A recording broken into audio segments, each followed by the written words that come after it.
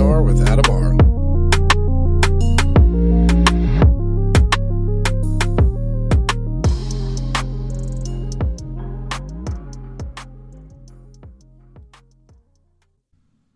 Welcome to 3P&R. I'm your host, Adam R. And joining me for this episode is Slayden MacGregor, pastor. Slayden, how you doing, sir? I'm doing great, Adam. How are you? Doing well. We'll open up with this. We'll start. You're a pastor, yeah? Yeah. We'll start with what got you there? What put you on the path to become a pastor? Well, it's a calling, but I thought I was called to make money at first. But I got to college and I went to Florida State, and I was sitting in my dorm room, and this big black guy, he looked like he just walked off a pro football team. He was just jacked, good looking guy, walks in my room, and he just introduced himself, and he said, "Hey, I'm Adam. I'm sorry, I'm Sam." And I said, "Hey, Sam, how's it going?" And I had my Bible sitting there, not on it's just in the shelf. And it's like he had already been in my room, but he had never been in my room. And he goes, "Hey, is that your Bible?" I said, yeah, it's my Bible. And he introduced himself as a campus minister of this ministry up there at Florida State. And he's holding my Bible in his right hand. And then he hadn't been in my room for about 30 seconds. And he turned and he opens my refrigerator. You know, there's a little square. Yeah, the little teeny ones, the smallest one you get. He opens it up, and all that's in there is a 6-pack of beer. And he's holding my Bible in one hand and a 6-pack of beer in the other hand. He looks at me and he joggles his hands up and down. He goes, "What's up, man? What's up with you?" And he said, "Is this your beer?" I said, "Yeah, it's my beer." Anyway, he said, "Man, I want to get together with you." And so we started getting together and doing some in-depth Bible study, and one thing led to another, and I knew that, and I was in a fraternity and the whole 9 yards, and I just knew God was calling me to live for Him and quit living for myself. And the rest is history. I became the chaplain of the fraternity. I met my sweetheart, and we got married. In between all that, I sold vacuum cleaners for 20 years. I went to seminary, been overseas a bunch of times and doing a lot of teaching overseas, and ended up here in Spring Hill. I grew up in Tarpon Springs, went to Florida State, ended up in Spring Hill at Gateway Bible Church. Been there for 25 years. That's a major commitment. In every way too, right? You're a sweetheart, and you years together, your ministry, years in the work. So you're a dedicated person. Yeah. I'm not much different than you or anybody else. Well, no, you're more dedicated than I am. I don't settle down that easy. I'm not a complacent person. But so the bigger thing with religion, and I have this tendency, or people think I have this tendency to attack, and I really don't. I'm like a person who looks for good evidence, if that makes sense. Yeah. And I grew up in a Catholic household. Okay. And growing up Catholic, it's it's believe like me or get grounded or punished or right. You know how it goes. Right. And it's a turnoff. So ultimately, later in life, I get to the point I am now. And the point I am now is discovering good evidence for, even for ufology or afterlife or anything paranormal, and just anything with the big questions behind it. Right. In the time that we're in right now, our current times.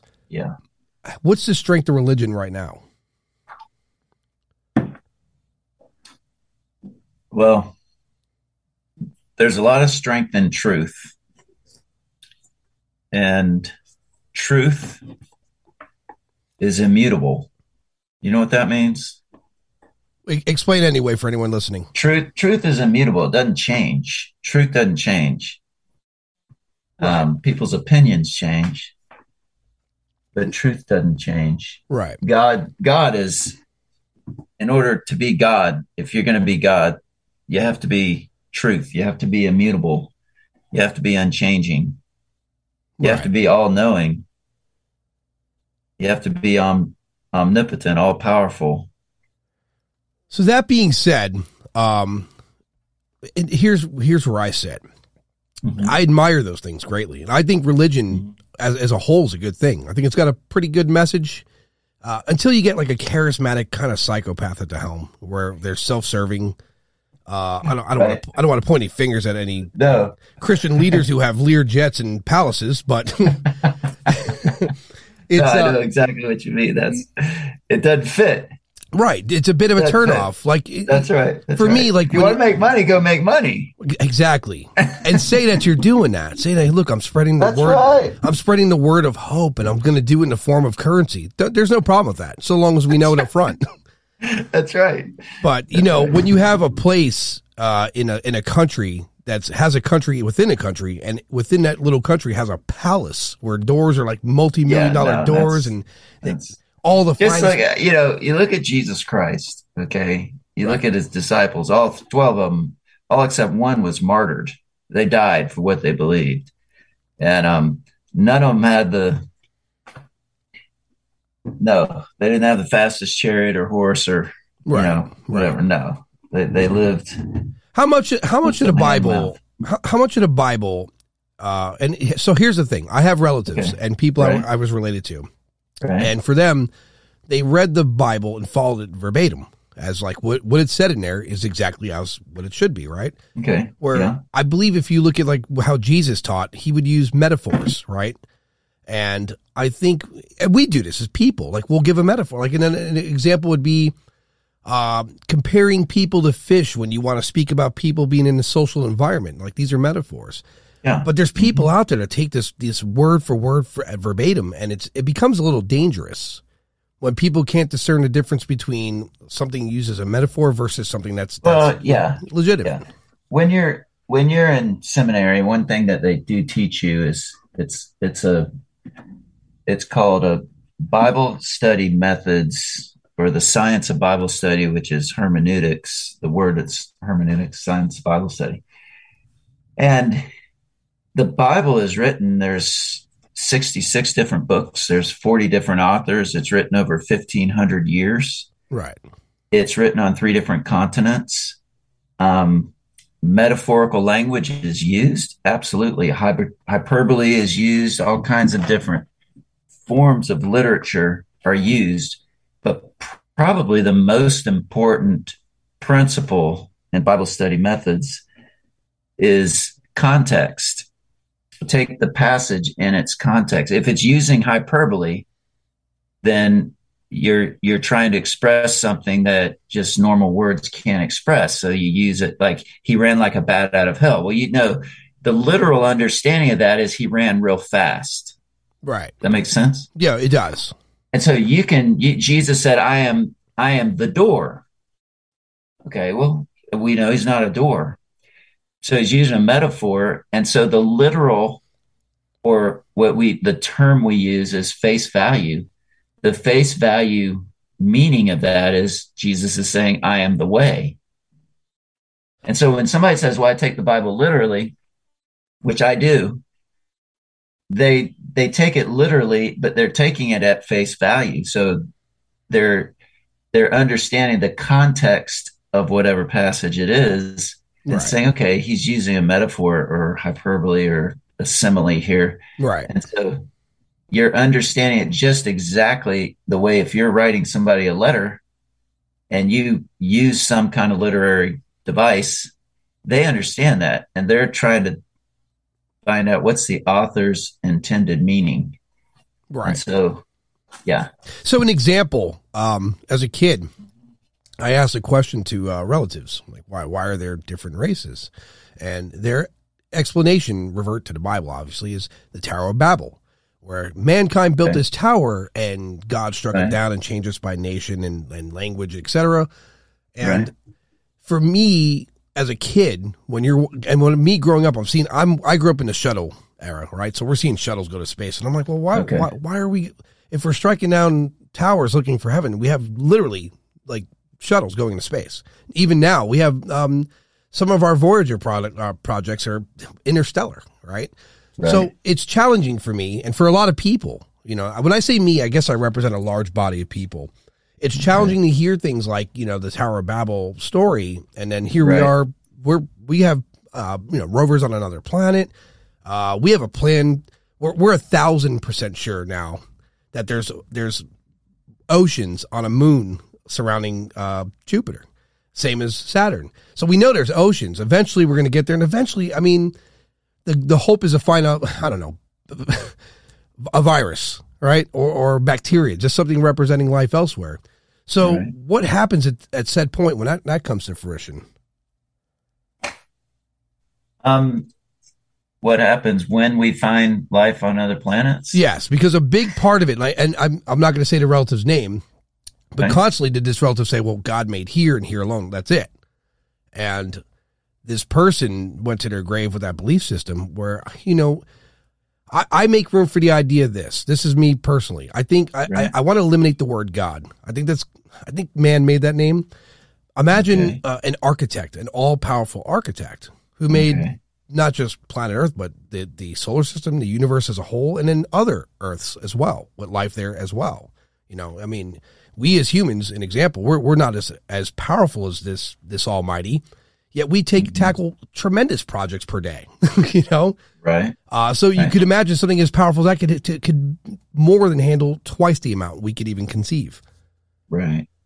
So the question, I guess, again is if we, for these people anyway that believe this way, we set a probe to this moon and we find there's an ocean, and in this ocean we find aquatic life. Then the question steers to, well, what happens then? Yeah.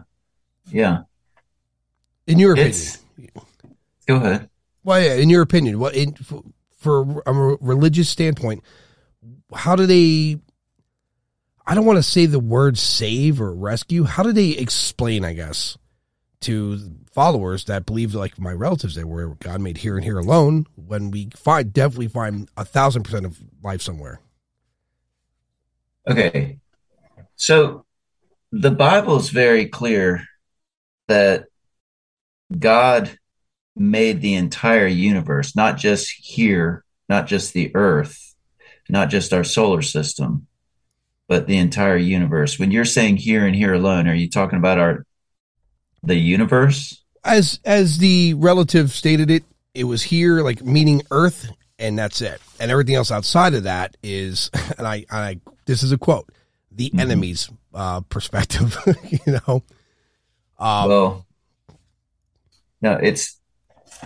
everything outside of it is actually, the scripture says that it's designed by God. Think about it. If you were God and if you were all powerful, okay, if you can wrap your mind around that, God is incomprehensible. You can't wrap your mind all the way around it.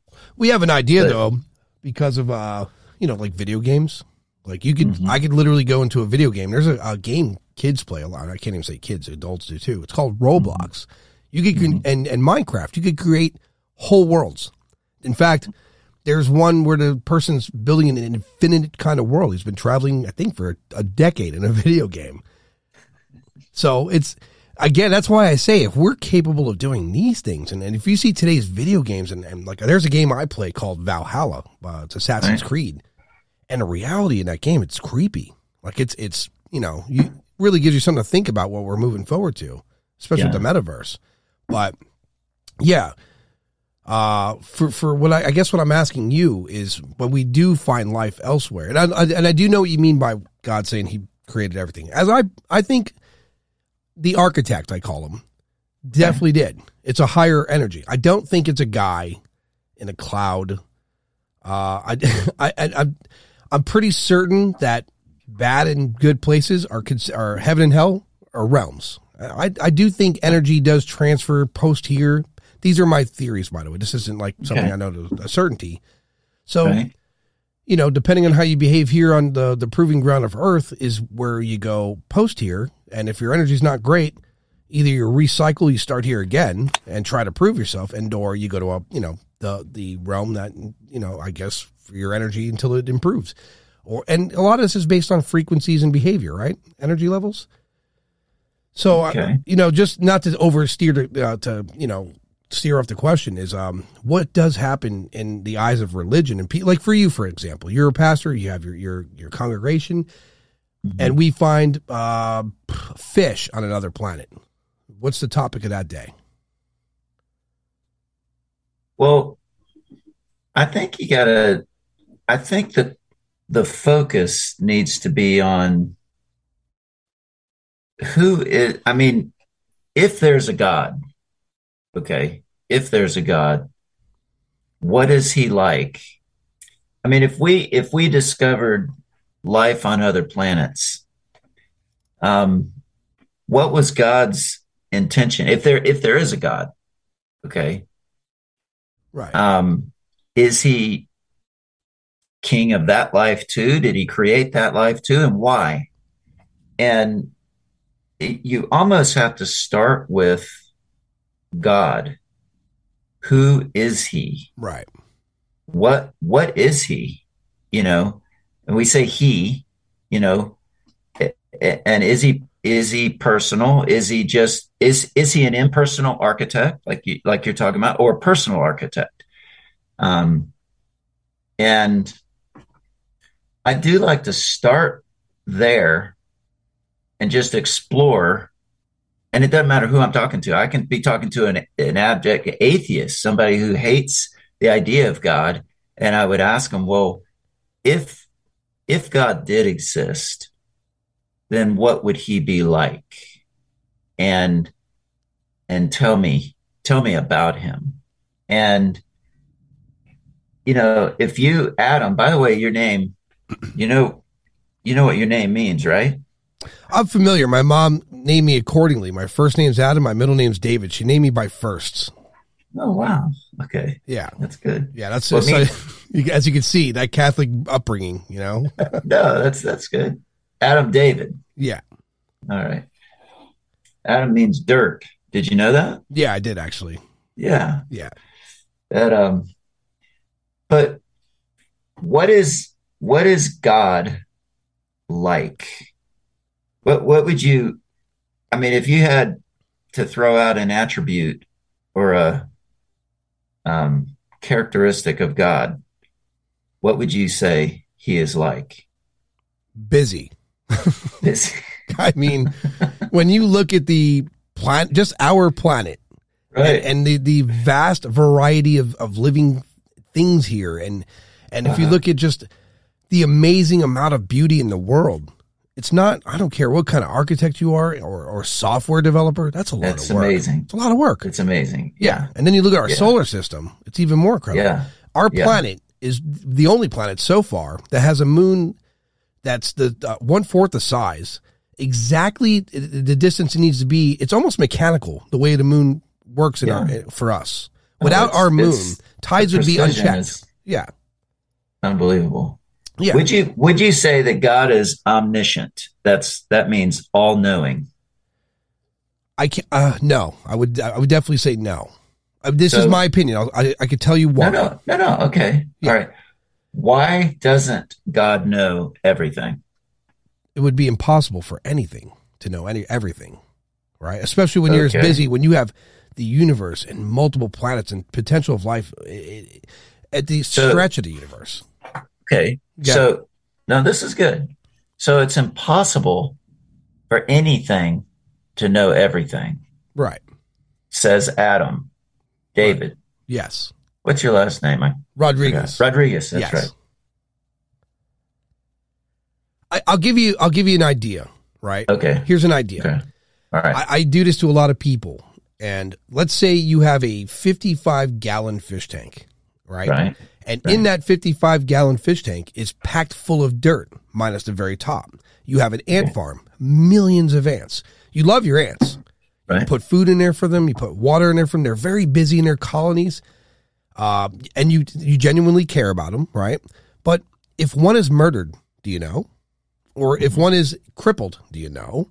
If even a dozen die in a war somewhere, it's the likelihood of me, and I pay close attention to my ant farm and I care about it very much, the likelihood for me to notice every single thing, not possible. It's impossible. Even if I had the most sophisticated sensors in that tank, to tell me the quality of life and how everything's going in there, I would still miss some things. Now imagine that's one fish tank out of probably dozens, because like I said earlier, us humans, we like our projects. Right. We have several different ants. Here's a red ant farm, and here's a black ant farm, and here's a carpenter ant farm. The likelihood of me noticing one incident inside of any one of those cages, it's very unlikely. And if, let's say, that'll flip it. Let's say I do notice it, and I do nothing about it because I want to be just and fair. That doesn't sound very loving, you know? Okay. It's tough for me, but good. All right. So should God be just and fair? If there was a God, would he be just? Would he be fair? You would think so. If you made it, if you created a world full of living entities and you made him as according to what he says in his image, and you tell him you love these people unconditionally, you think just and fair would be right at the helm of that. Okay. So would he be love? I don't know. Because you just said that. When I use the word love, I don't use it like an emotional thing. Love is just a way I explain and how I like care about. Like, I love Cheerios. I'm not going to propose to Cheerios, but I love them. Okay, but if like you were saying, the creation is unbelievable. I mean, the further you go in creation, no matter the depth of the ocean or mountains, are unbelievable. The solar system. This architect would have to be incredibly smart or creative. Mm-hmm. Can you see love in the creation? I can see attention to detail. Again, for me, even in relationships with girls, like, or let's say even with a marriage, I think love is just a better way of saying of care and respect. Because love could fade. Let's be honest. That initial chemical emotion towards people, no matter how much you care about them, it could waver. That's so it's chemical. Yeah, by far. Love, what we think of love, definitely chemical. Care and admire, sure. That's why I say it's like, well, back to the ants. Like you really, let's put it in this phrase: you care about your ants a lot, right? But it's nearly impossible to care for all of them individually. Otherwise, it's really hard for some people to swallow the idea. Here's a good example. If I saw in one of my ant colonies, millions of them were being slaughtered, that's noticeable. Right. That's just, you notice that. The population's taking a hit. Right. And if I didn't act, and if I find out it's one ant controlling others to decimate many millions of others, you better believe I'm going to get involved. You know, because that's my ant colony. So you care. Right, right. So is that motivated out of love, or is that just a chemical reaction? That's, if I'm being honest, it's definitely not a chemical reaction, because I care about your ant pile. It's the same thing as caring about your toys. Like, it's my toy and I don't want it broken. No. It's not the same thing. Your toy, your dog, your wife, your child, or a toy is different. Right. Now, an example there, you care. And you care. But where's the motive for caring coming from? Isn't that love? For your relatives and your loved ones, sure. But for strangers, millions and millions of strangers, you can't say it's love. It's concern. What if you... Logic. Hold on a second. What if you created them and you created them in your image? So that means you've got a different relationship with them than you do, say, the monkeys. And they're not ants, they're humans. Right. And so you created them in your image. Why would you do that? Why would you create man in your image? What would be the motive? I would be a narcissist. That's my best answer, because I think personally, like, all life is precious, right down to the chipmunks. You don't, if you see children or not children, just anyone abusing an animal, you step in. And then that's not a chemical love. Yeah, but you eat fish, don't you? Of course. I eat anything. I eat anything. It's alive. That's just the circle of life, though, right? All right. But the chipmunk and the cow, I mean, there's got to be, I think that has something to do with, for me anyway, the chipmunk and the cow. The level of sustenance involved in it, right? Cow could feed a village. A chipmunk is just a snack on the way there. And we have done that, by the way. So It's tough. All right, look, I want you to think, if God is love, because the Bible says God is love, it clearly over and over and over again, but very specifically, there's passages that say God is love. That is his essence, his character. And the Bible does say that God is omniscient, meaning he knows everything, past, present, future. He's also eternal. He lives outside of time. And so he's not limited to time, space, history. He knows everything. He knows it all at once. But the Bible also says that he's all powerful. That's omnipotence. And that he's everywhere present. That's omnipresence. That nobody can duplicate who God is. God and only God is all-knowing, everywhere present, so that powerful. That being said, all those words put into the same sentence referencing God. This is as a kid where I took issue. Right. When I hear things like all powerful, all knowing, and present, moves through space time fluently, I wonder to myself, how did millions of Jews get killed in World War II? Okay, now we're getting to the because I'm getting there. And that's so important, because you got to ask the question, well, gosh, if God created all this stuff, and if he's all knowing, all powerful, and he could stop evil from happening, why the heck didn't he? And doesn't he? And what's the point? Is this all a big dirty trick? Right. But I'm getting back to love, because this answers that question or that issue, or it begins to answer it. And the deeper you dig, the more you realize, oh, it does answer it. But if God is love, and if he created man in his image, okay, then would that presuppose, or would God say, all right, I'm going to create man in my image. What do I want? Do I want a bunch of robots, or do I want a relationship? Because I'm love. What would he have to give man in order to have a relationship with him? Think about that. I'm thinking we're going in a direction of, like their will, free will, right? Okay. All right. And then in that same notion of so here you are, I built this world, I made you in my image, you're free to do what you want. Your choices are yours. But it's hard for me to hear that and then see millions upon millions of people extinguished in a small period of time.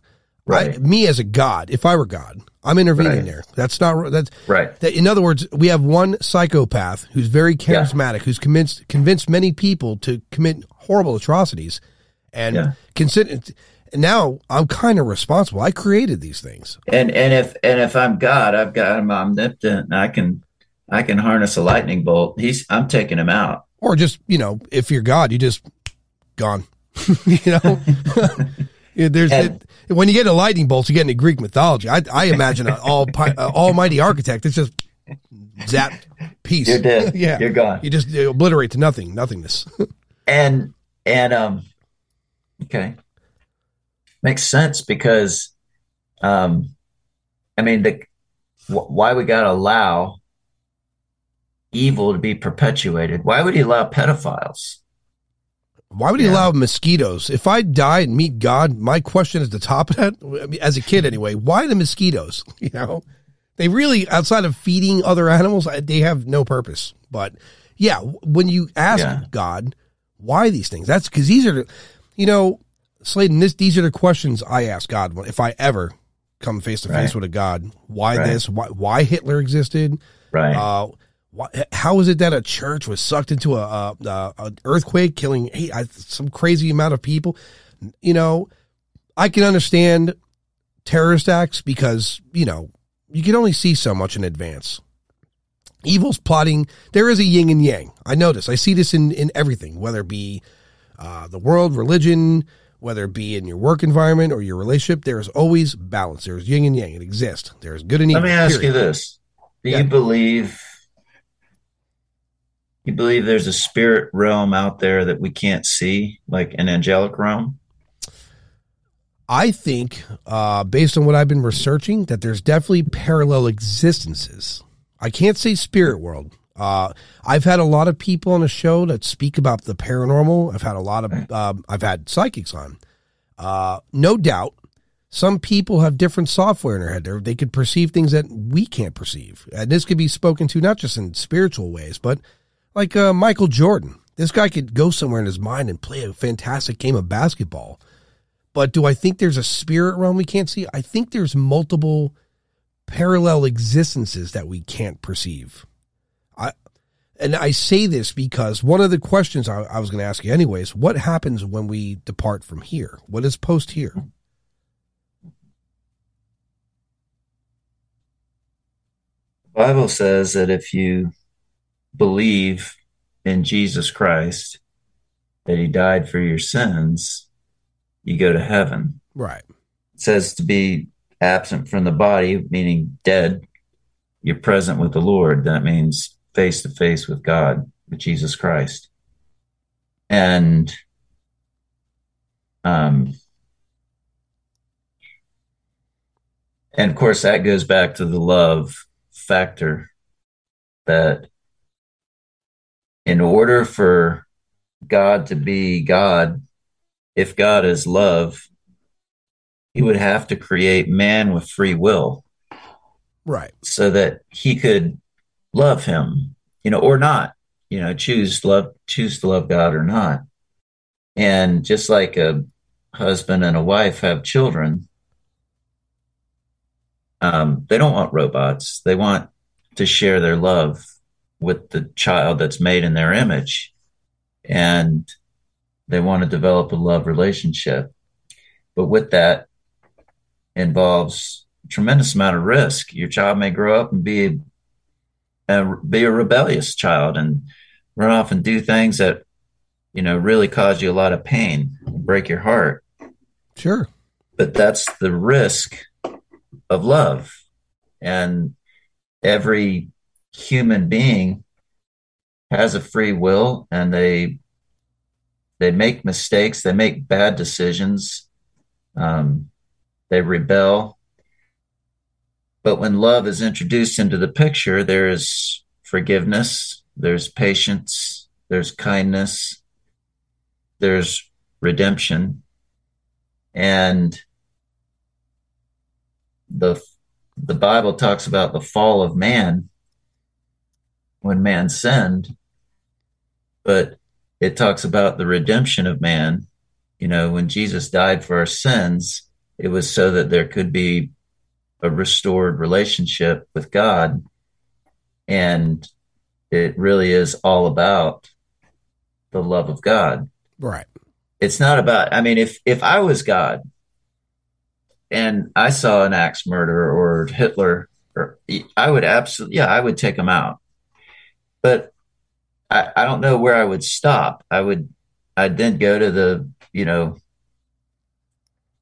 pedophile or the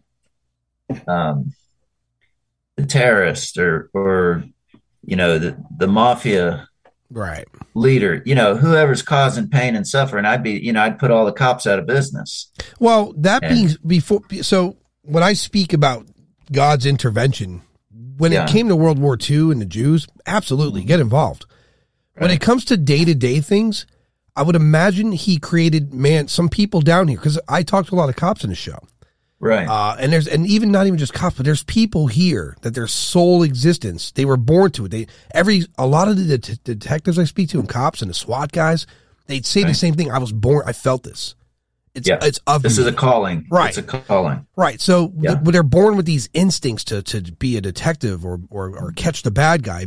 that's the balance that put in play by what I would consider a well-orchestrated simulation by an architect. When I say simulation, meaning life, like life's a simulation. Yeah, but there's an imbalance in Bogota, Colombia, or Yemen. No, yeah. Listen, you and I live in West Florida, West Central Florida, but go to some of these places and no, evil is rampant. Oh, of course. It's horrible. I say this to people all the time. Like when they were doing the whole defund the police thing, look what happened. You defunded them. You took them out of the area and the criminals moved right in. That's not wrong. Unchecked. Science. Yes. I mean, so yeah, there's going to be flaws. No doubt. There's certain places is America the greatest country in the planet? Yeah. Is there justice in the end? That's the question. That is the question, right? That's in fact, so that's the biggest question. That's what, for me anyway. Like, I wonder how many people, they don't kill someone because they don't want to go to hell. Rather than having a good moral compass, they need some sort of scripture or the fear of an unknown to not do harm to a human. And I often think to myself, like, if you need to read scripture or fear, a God to not want to kill someone, perhaps you should be weaned out of society. That's you're a dangerous person, Well, God, if I'm created in the image of God, and if God is just and fair, then there has to be justice ultimately. But if I'm created in his image, I would have a sense of that justness, that fairness. That's when I watch a good guy, bad guy movie. I want the good guy to win, the bad guy to lose. Right. Because I've got that sense of justice in me. Hey, that's wrong. He shouldn't have done that. They need to take him out. Right. And that fires up a man especially. But we've got that sense in us for a reason. We've also got this sense of compassion and love in us because we do even the most vile. I've worked in a jail for 4 years one time. I mean, teaching a Bible study for 4 years in a jail. And you start talking about these guys' children, and you look in the crowd and you see guys crying because, man, it doesn't matter what the guy's in there for. He could be the most wicked guy in the world. He misses his kids. Yep. He loves his kids, man. And I point at him and say, hey, you are an image of God. You're a father. He hardwired that into you. You love your children. That's God in you. You love your kids. And it doesn't matter who you are.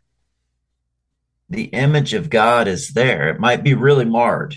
It might be really, really screwed up because of sin, but the image of God is there. And that, I believe that's a place to start with anybody. I don't care how far they may have gone from God or how much they might hate God or how much they might have been hurt by someone who said they love God or said they were a Christian or they follow God. As far as God is concerned, that man or that woman is made in my image. I love them. I want a relationship with them. I sent my son Jesus to die for all their sins, past, present, and future, not only so they could be forgiven, but so that I could have fellowship, communion with them. And I want that with them. But I have to allow them free will. I can't just start taking people out when they sin. There'll be nobody left. Well, here's a big question for me. Okay. Probably for a lot of people. Other religions, some predate Christianity. In fact, Judaism predates it, significantly.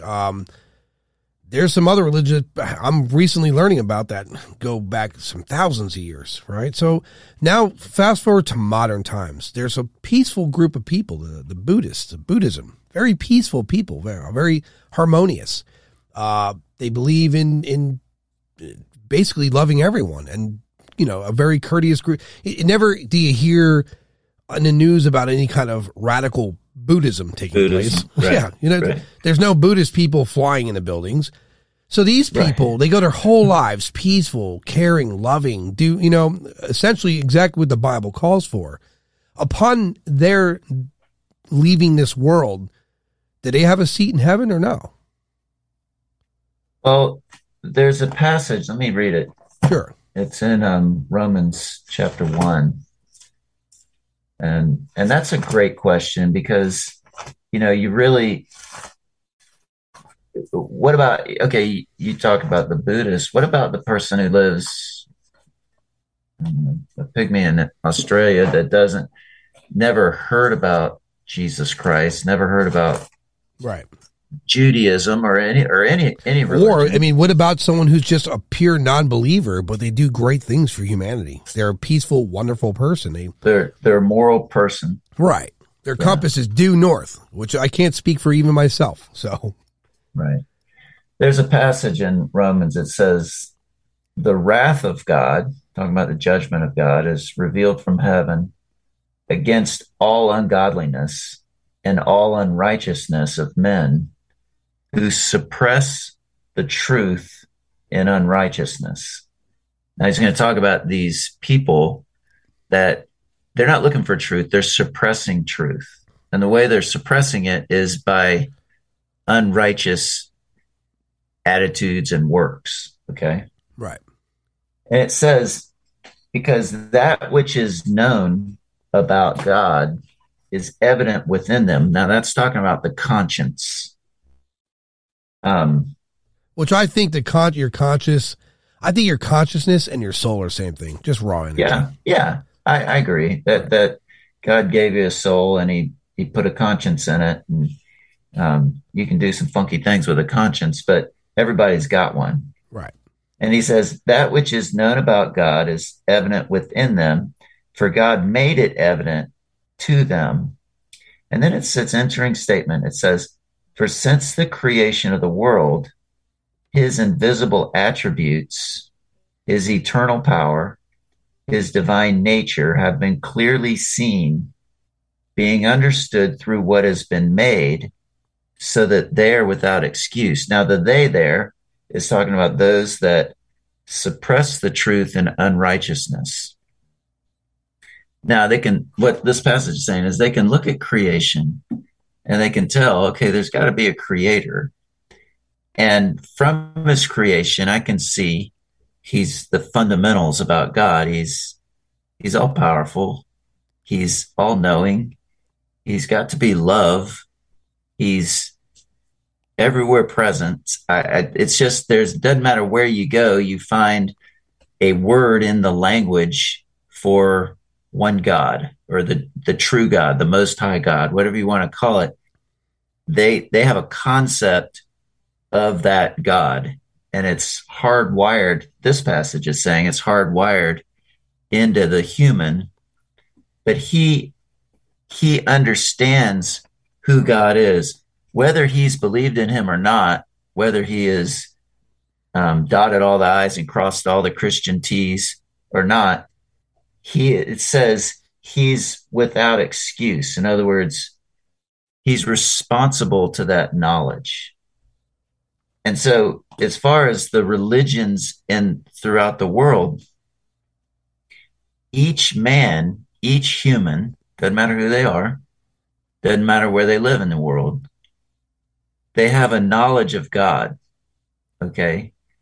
And they're responsible to that knowledge. Now, what do? Do I suppress that truth in unrighteousness? And I've been in a lot of third world countries, and I've seen that wickedness, unbelievable wickedness, whether it's a third world or a first world country. Or do they respond positively to that, you could say, revelation of knowing God through creation? They respond positively. In other words, God, if you're there, I want to know you. If you're there, I want to have a relationship with you. I want to grow close to you. And this is like unknowingly, right? Because it's of them to have this kind of kindness in them. Fair to say? It is because God put it in there. Okay. It says, that which is known about God is evident within them, for God made it evident to them. So there's a certain amount of knowledge, whether they open a Bible or not, or before they ever open a Bible, or before they ever hear anybody talk about God or Jesus Christ or any other religion. Okay. This passage is saying, well, they know who he is. And then it goes on and it talks about those that reject, those that suppress, those that ignore that knowledge and that understanding, and how they're held accountable for that. And there's a real good book written by a missionary that did a whole lot of research on unreached people groups. These are groups of people that never heard the gospel of Jesus Christ. And the book's called Eternity in Their Hearts. And it's kind of based on this passage that they know a lot about God just by looking at creation. Now, we should know a lot more if we've got telescopes and spaceships that can carry us way out to the universe and see the unbelievable, and the new pictures that have come back are incredible. Yeah. The unbelievable expanse of the universe. And now we're starting to learn that there's not just the universe, but there's the possibility of universes, plural, bubbles of universes. Yeah. So, yeah. You're talking about infinite. So earlier when you asked me how to describe God, busy. Mm-hmm. Infinite. So that, that's a good answer to that. That's better than what I've gotten from some others, right? Because I've heard some say, well, I guess, until they find Jesus, it's damnation. You know what I mean? Like but the way you put it, think about the child that dies, or right, the retarded person, or the person that's never, I don't like to use that word retarded, but whatever. Right. The person that dies, and they don't have a mental capacity. This is scripture, when David, your namesake, when he lost his child with Bathsheba, he's mourning and the child is sick, and he thought the child was going to die. So he fasts and prays and the child dies. And then David said, okay, his servants are like, they were scared to tell him the child died. And he said, it's okay. He's dead. He's not going to come to me. I'm not going to get him back. God's not going to heal him. He didn't heal him. He died, but I'm going to go to him. So David clearly believed that his child was in God's hands. Now, that child never had the chance to believe or think or anything. But that child is with God. So it's safe to say that God has a contingency plan for this. Absolutely. Yeah. For people that have never heard, for people that can't believe, right, for people that don't understand. But he holds people that do understand accountable. And that's clear from that passage in Romans chapter 1. Well, yeah, I mean, that's just like you would, if you were God, you would hold people accountable to a moral standard. Well, yeah, of course. I mean, that's what the Catholic religion's predicated on, right? Is knowing forgiveness and asking for forgiveness, et cetera, et cetera. I mean, that's right. So. Yeah. There's another group out there, and this is another concerning group. I seen a video some time ago where this girl was, I guess, a born again Christian, and she was saying she was trying to debunk dinosaur bones and the existence of dinosaurs because in her perspective, Earth is like 5,000 years old. 6,000 is what they say. Where does that come from exactly? Okay. All right. It's a misunderstanding. This we could do a whole podcast on just this. Right. But the Earth itself, okay, it could be billions of years old. and I'm talking about from the biblical standpoint of creation. Right. And what that girl would say is, "Oh, you're crazy. The earth is, we know it's only 6,000 years old because of the creation account in Genesis." Okay. Right. Well, the creation account in Genesis is only as it relates to mankind. Think about it. It includes the tree of knowledge of good and evil, right? Right. Well, where did that come from? Because evil, the tree of knowledge of good and evil, is there in the garden before Adam sinned. Right. So where did evil come from? You got to go back further than Genesis, and you go to the book of Ezekiel 28, and it talks about the fall of Lucifer. You can even go back further than that to John chapter 1, and it talks about in the beginning, when there was no beginning, God, where there's no creation at all. It's just God who is eternal. And then God spoke the universe into existence, and he created everything invisible and visible. So God created the invisible angelic realm. This is in eternity past. This is before time. And then he created the physical realm. And there's some passages that talk about the angelic realm before Lucifer fell. It could have been billions and billions of years ago. And then Lucifer fell, and there's an angelic or spiritual rebellion and a spiritual war before Adam and Eve ever walked on the surface of the earth. By the time Adam and Eve get there, there's a spiritual war going on for billions of years. That could have been billions of years. So they probably should make a movie for people, or they put it in a chronological order that makes more sense, right? Because here's the kicker, right? Mm-hmm.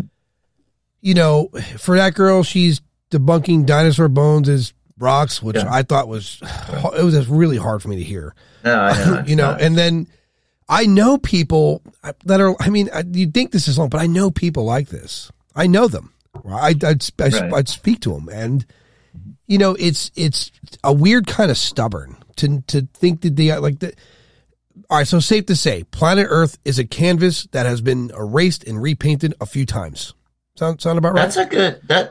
What you just said is a really good analogy statement, right? Yeah. That's how you have to view it. If I'm gonna accept the idea of religion and the timeline, I have to believe Earth is a canvas that has been, erased and redone. If you listen to Graham Hancock, he says there's been multiple devastating things that happen due to timeline of our planet. The Ice Age. Right. Think about the continental drift. Right. There's a lot of history. Right. I mean, Graham Hancock says there's been extinction level things that have taken place many times on this planet, and that mankind and other species could have come and gone over billions of years. I mean, in the history of they're giving Earth 4 billion ish years old. Yeah. Mm-hmm. We're a blink of an eye. We're barely a blink of an eye. We've only been broadcasting for 100 years.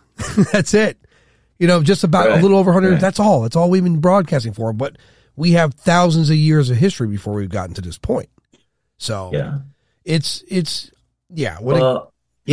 I've done a lot of training pastors overseas, and this is one of the biggest questions. It's one of the biggest issues I run into is not just the age of the earth, but what's the chronological order of you've got God in eternity past, you've got creation of the spirit realm, you got creation of the human realm, the physical realm, and then you've got the fall of the spirit realm, the rebellion. How long? I've got periods where there are 4 different periods. There could be billions of years in between those 4 different periods alone. And then the earth and what's happening on this terrestrial ball. And then finally, man gets on the scene. And Oh man, it's all right, there's so much there. Here's the thing with humans, right? Now, we've spoken about religion, the written word, whether it be, no matter what it is, whether it be Judaism, Catholic, whatever it is, Christian. The point is, somehow, and this is mankind and what we're known to do. It is never good enough for us to have let's say I wrote a book about plants and I gave it to a group of people. Well, in 1,000 years, they're going to change that book to the way they see fit to make it either more interesting or put one or two of them into a position of power where they know more about plants. And we see this example. I'm not knocking religion. I'm just saying it's hard for me to swallow a guy he's in a palace in the middle of Italy and people worship this guy. And the multi-million-dollar, like the doors, the walls, the marble, the gold, the silver, and there's people starving. Right. There's people in that country. That country's not, in a lot of parts of that country, they're not doing very great. And he prays over them. And though I admire that he's praying over them because he cares, right? But sell the door, feed the people. You know what I mean? I'll even say this guy's name, Joel Osteen. I've seen this guy on TV. I never really sat down and watched him. Right. My relative did, but even then I kind of got that, like I'm one of these people, I can almost sense like when someone's just full of shit. And that guy gave me the feeling he's full of shit. He's got too big a smile. It's so genuinely disingenuous that you just recognize it. And then years later, the guy's flying Lear jets. He's got Lamborghinis. He's driving a Pal. This can't be what God wanted for him. It's impossible to think that. Right. The wealth of this world in itself. Like if every billionaire and millionaire put a pot together, there'd be no starving people on the planet. Adam, listen. When Jesus came, the group of people he hammered, and I mean he lambasted, ripped them up one side, down the other. Right. Was the Pharisees. And the Sadducees. The Sadducees were the religious elite. And they basically said, if you're poor, it's because you've been cursed by God. If you're rich, it's because you've been blessed by God. We're rich, we've been blessed by God. And they were all in bed. The Pharisees, especially the Sadducees and the Sanhedrin, the scribes, the high priests, the priesthood, they were all in bed with the Romans at that time. Yep. And Jesus, you can read it, Matthew chapter 5-7, and Matthew 23. He rips them. And he's he was the Donald Trump of the day. Okay. Yeah. He looked at the cameras. He said, you guys are a bunch of hypocrites. You're whitewashed tombs. You're snakes in the grass, literally. When people are running around today, we don't know their motives. We don't know what the Pope's motive is. We can't look in someone's soul and see their motives. We don't know what Joel Osteen's motive and whatever. Okay. But when we can see that it's clear they're not living a lifestyle of benevolence or sacrifice. Okay. And they're in the ministry, but they're living a life of just wanton pleasure and luxury, then you've got to question. If there's not red flags going up, I think you got your head in the sand. Yes. And so, I look, and I've been in so many third world countries and seen the pastors. Okay. These guys, 99% of them are bivocational. They're working their butts off in another job, just trying to feed their family, and they're pastoring the church. Now, that's the kind of guy you want to see. Well, yeah, okay? He's got his hands dirty. He's out there doing the real work. He's got his hands dirty. Right. He's busting his tail, and it's just, and it's a wonderful, I'm telling you, it is so cleansing. It's a wonderful reality check. We've got so much. I mean, I pastor, I'm full time. I don't have to work another job. We're not wealthy. We drive old cars, whatever. It doesn't matter. I don't care. I come from a pretty wealthy family. I don't care. It doesn't matter. I mean, the wealth doesn't matter. Wealth should be measured in the quality of life. Did you have a quality day today? You woke for a beach. You saw the sunset. You had your favorite coffee. Good. That's the quality of your day. That's wealth. That's right. Well, I'll tell you what, when you spend time in third world countries and you see how happy people are as opposed to our country, you realize that having stuff doesn't make you happy. No, not at all. Doesn't make a person happy. You know, self-discipline. Yeah. There's a lot of things that make you happy. On the historical record and the biblical record of Jesus, he comes back today and he looks at something like he looks at the Vatican. I mean, what's his reaction? There's accounts of him going to markets and because they were right, and destroying it was atrocity what they were doing. There's people wearing silk and he would walk into the Vatican, I think, and start turning tables. Yeah, because some of these guys have gold chains that rappers would be jealous of. It's crazy.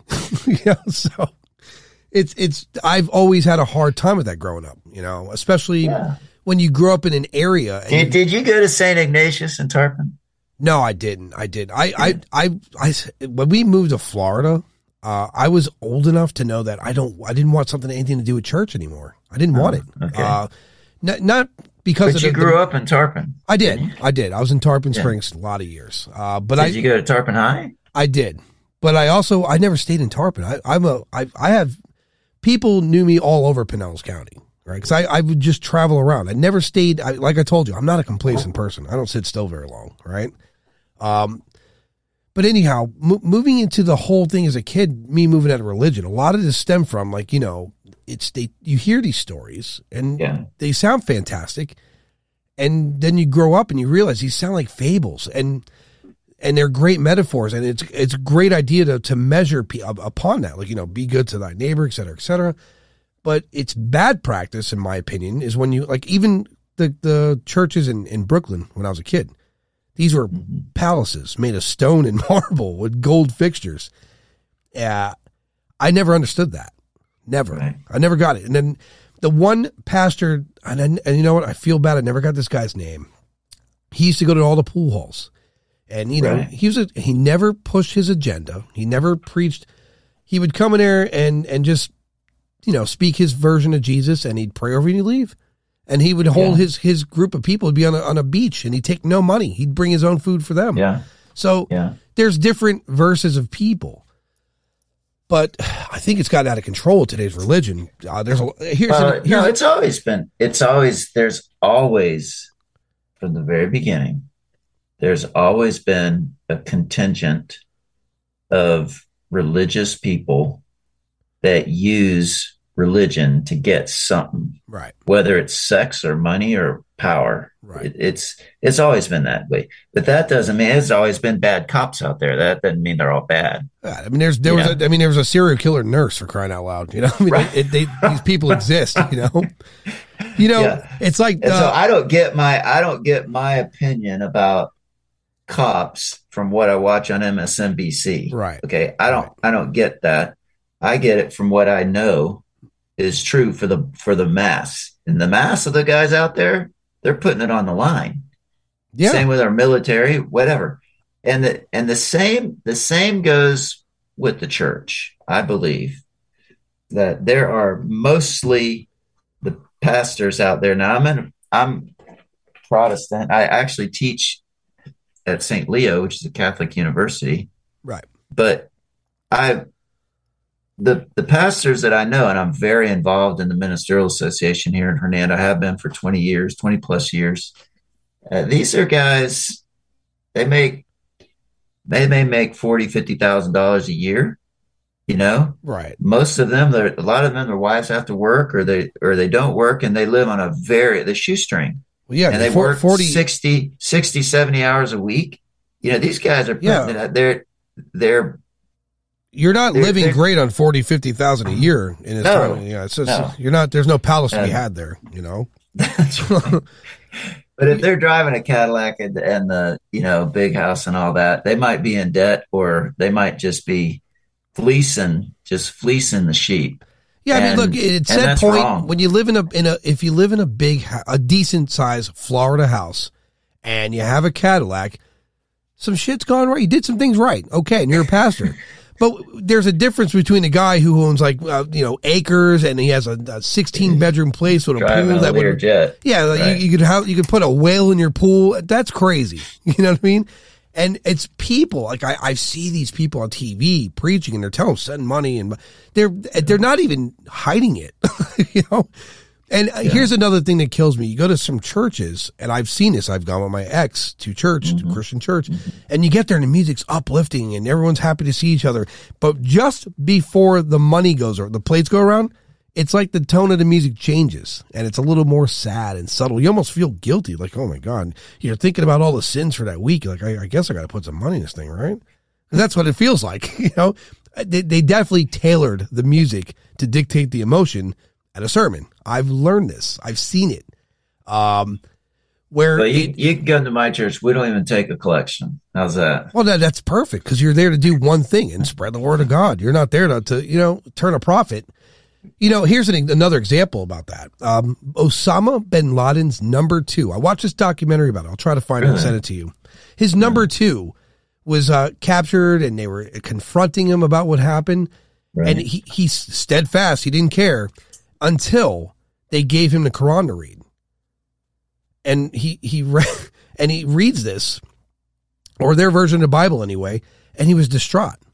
He was weeping because he had no idea the things he did were wrong.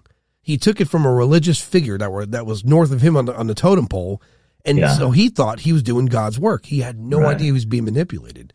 Wow. And the reason I bring that up, it's a satanic death cult, is what it was. Yeah, so I mean, the reason I bring this up, that this could happen in any religion. The guy at the top of the helm, if he sees fit to make it work for him and for his self-serving purposes, becomes dangerous. Blind faith is a dangerous thing if it's not in an educated mind. Well, if you're putting faith in a man who's a sinner, you're setting yourself up for disappointment. You're setting them up for failure. Right. And when people set up a system where they are the ones being worshiped, I tell you what, man, if anything raises the hair on the back of Jesus's head or his neck, it's that. Yeah. And it's becoming commonplace. I hate to say it.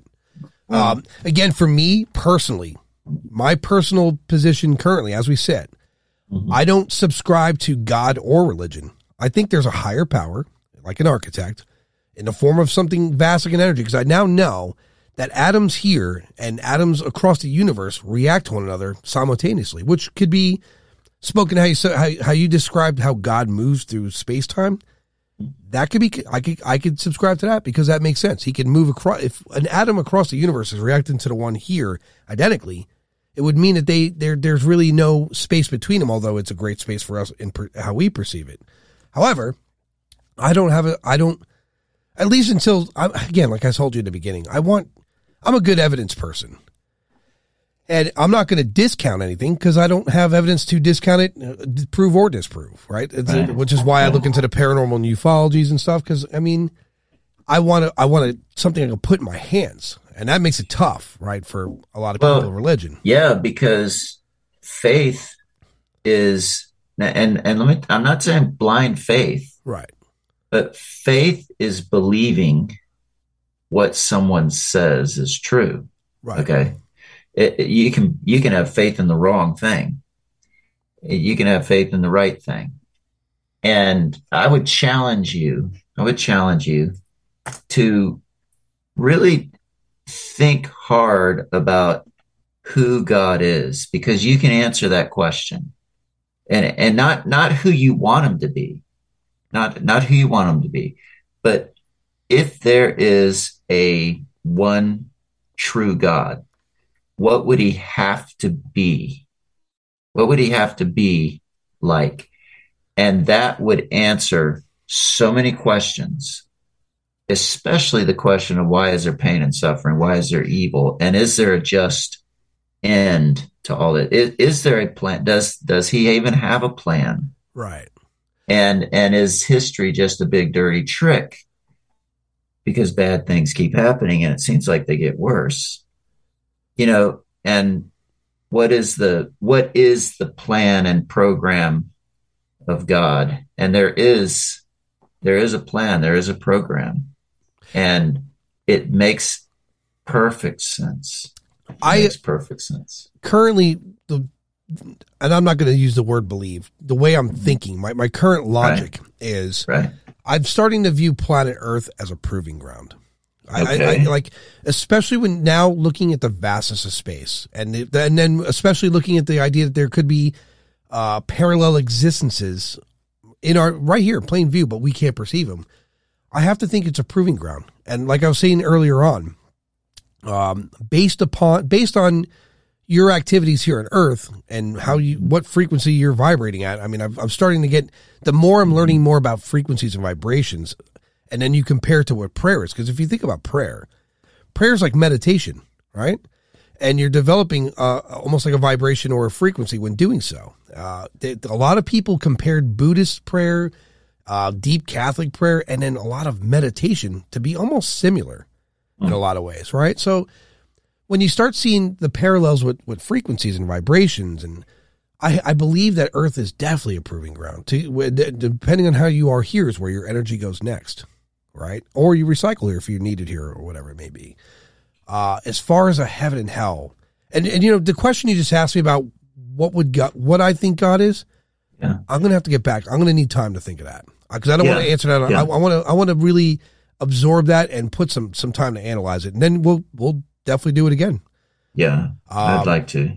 Before we go anywhere, though, couple last things. Well, first one, from your perspective and the perspective of Christians, and I know you can't speak for all, but UFOs, our government, and I got 1,000% behind the idea of UFOs being real because of the government videos and our fighter pilots seeing them and the firsthand accounts.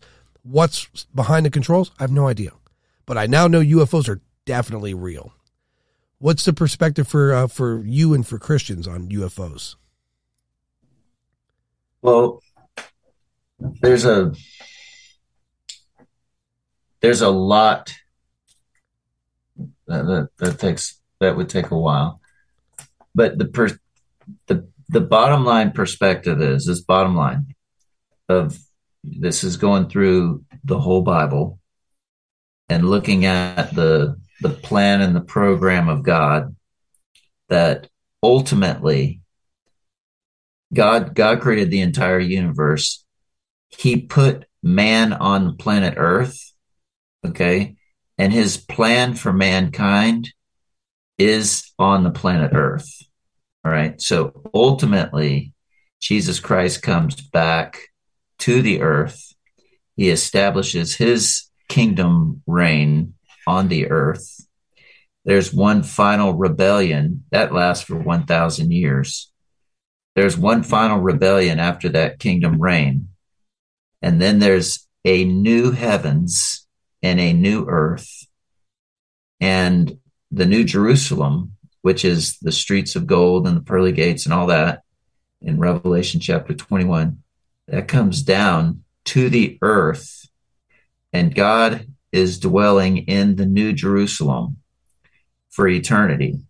Okay. Man is on the earth and in the New Jerusalem, both for eternity. So there's no biblical record or accounting of life on other planets or other creations. Okay. The entire plan and purpose of God and everything is laid out in the scripture focuses on the earth. Ultimately. You know, you asked me what the Bible says, and that's what the Bible says. Right. Now, what are your personal... That's in a nutshell. What's your personal opinion on UFOs? I personally do not believe that there's life on other planets. Okay. Now, a UFO would mean that would be some extraterrestrial, meaning outside of this terrestrial ball. And as far as we know, outside of our solar system and maybe outside of our universe. other intelligent beings visiting our planet. And while I could believe that in a science fiction kind of way, I can believe a lot of things science fictionally, but I think it takes a lot more faith to believe that than I think that takes a lot of faith. Yeah, I mean, there's an argument to be made because we're still looking for that amoeba that you're talking about. Right. And I really predict in this decade, we're going to find not intelligent life I think we're going to find life, period, on another planet, on another celestial body here. I think that's going to happen. But you mean in our solar system? Yes. Yeah. I think I'm about 75% certain that they're going to find something out there that's either an extremophile or a bacteria. That's going to happen. I mean, but there's an argument to be made about, the evidence of life elsewhere, because some people, me being one of them, would argue there's more good evidence of UFOs than there are angels. You know what I mean? You know what I mean when I say it that way? I don't know. I know there's a lot of... If you would have asked me in just 10 years ago, were UFOs real? I'd have been like, no, it's nonsense. But, with the military accounts and just the off podcast interviews I've done with military personnel, and I'll give you a prime example. One guy, he was career Army. He grew up Catholic. And what he encountered, it's not just changed him, it disturbed him to the point where he had to go to see therapy. It bothered him that much because his belief system was so concrete that what he witnessed while in Iraq, it was, when he was looking to do a very sophisticated piece of instrument and saw this object and the size of it and what it was doing, it really damaged the foundation of his existence, right? So anyway, that's just some of that, right? Now, we have billionaires going to space, and we're not going to be an Earth-bearing species very much longer here. We're talking about terraforming Mars. We're going to the moon to make measurements to get an idea if we could colonize and/or make facilities there. We know this is happening. But as far as life extraterrestrially, I think there's a lot of good evidence for UFOs, a lot. And I'm not discounting people who had encounters, but I personally haven't witnessed any strong evidence for alien life per se. But I've also not witnessed any strong evidence there for, angels or demons or anything like that. Which leads me to my next question. Okay. Ghosts and hauntings. What are your thoughts on that? Well, I definitely believe in a spirit realm, both good and evil. The Bible is very clear that there's a fallen angelic realm. We call them demons. And I don't believe they are disembodied humans. I think they are personal beings, and they are spirit beings. I believe they're powerful, and I believe they're real. They're as real as you and I are real. And I don't believe we can see them, but I do believe that they make a difference. And well, actually, I'm sorry, I can't say that. There's a passage in the book of Hebrews that says that some have, let me read it to you real quick. It says, do not neglect to show hospitality to strangers, for by this some have entertained angels without knowing it. In other words, they ran into a person that they saw and they entertained them, or they were, I don't know, they had an interaction with them. And the writer of the book of Hebrews is saying, well, that could have been an angel. You thought it was a human. It could have been an angel. Right. There are many different angelic appearances throughout the Bible.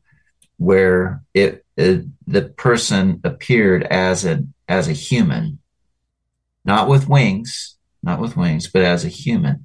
And then there are different angelic creatures in the scriptures. The cherubim and the seraphim, they are winged creatures, and they do appear, they disappear, they travel, and they're very real. I know people that have done a lot of drugs and got involved in Dungeons and Dragons and things like that, and that have had very real contact with demons, very real.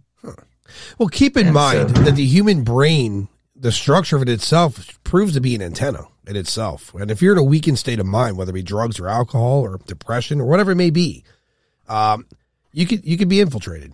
And I don't say this from just a spiritual way. But you know what? Hey, this is funny. You'll be interested in this. The Greek word for witchcraft, okay, that is used in the Bible, the word for witchcraft, right, is pharmakia. Pharmaceuticals. That's right. Pharmakia. It makes sense. I mean, pharmaceuticals. When you take drugs will open your mind. Not necessarily open your mind. It just opens a door. I can't remember how you said it, what you just said, but exactly what you just said. You can be infiltrated. Yeah. I mean, infiltrated. Or so when you see like psychics, I'm going to be talking to a few more psychics, but the point I make is with them is I think they have a software that everyone has the same hardware. We have the same brain, the same computer, essentially. What software you have that allows you to upload and download differs from person to person. Some people are great at being psychic. Some people have that and they're a great detective. Other people, spread the word of God. Some people can utilize it and almost forecast what's going to happen every day. They call these people mentalists, but different software ultimately. So it's a challenging thing for us, especially we know more about Mars than we know the full function of the human brain, So there's still mystery there. And as far as there's a lot of mystery there. As far as God telling us about extraterrestrial life, I don't think if I'm God, I wouldn't do it. Let them find out. Let there be some mystery, or let them not know about one another yet. They got to evolve. They're not mature. Humans are not a mature species but by any means. Okay, I would challenge you. I understand what you're saying. If I was God, there's some things I'm going to leave out. You guys are going to have to figure it out, or you'll find out later. Right. But the last two chapters of the book of Revelation, which are the last two chapters of the Bible, it explains the eternal state. And there's a lot of other passages that add to that. Right. But and as far as what the Bible says, it's pretty concrete as far as what happens, when it happens, how it happens, and what it looks like. And it doesn't lead to I see what you're saying. We can talk about that later. We'll have a part 2 to that one. In the meantime, I'm going to speak to you in post. So anyone listening, we're going to say good evening, good night, good day, whatever it is for you. And I'm going to talk to Slayden in post podcast. But Slayden, I enjoyed it. We had a good conversation. Yeah, I did too, Adam. I liked it. I enjoyed it too. Yep. Hang the line. We'll be right back. Okay.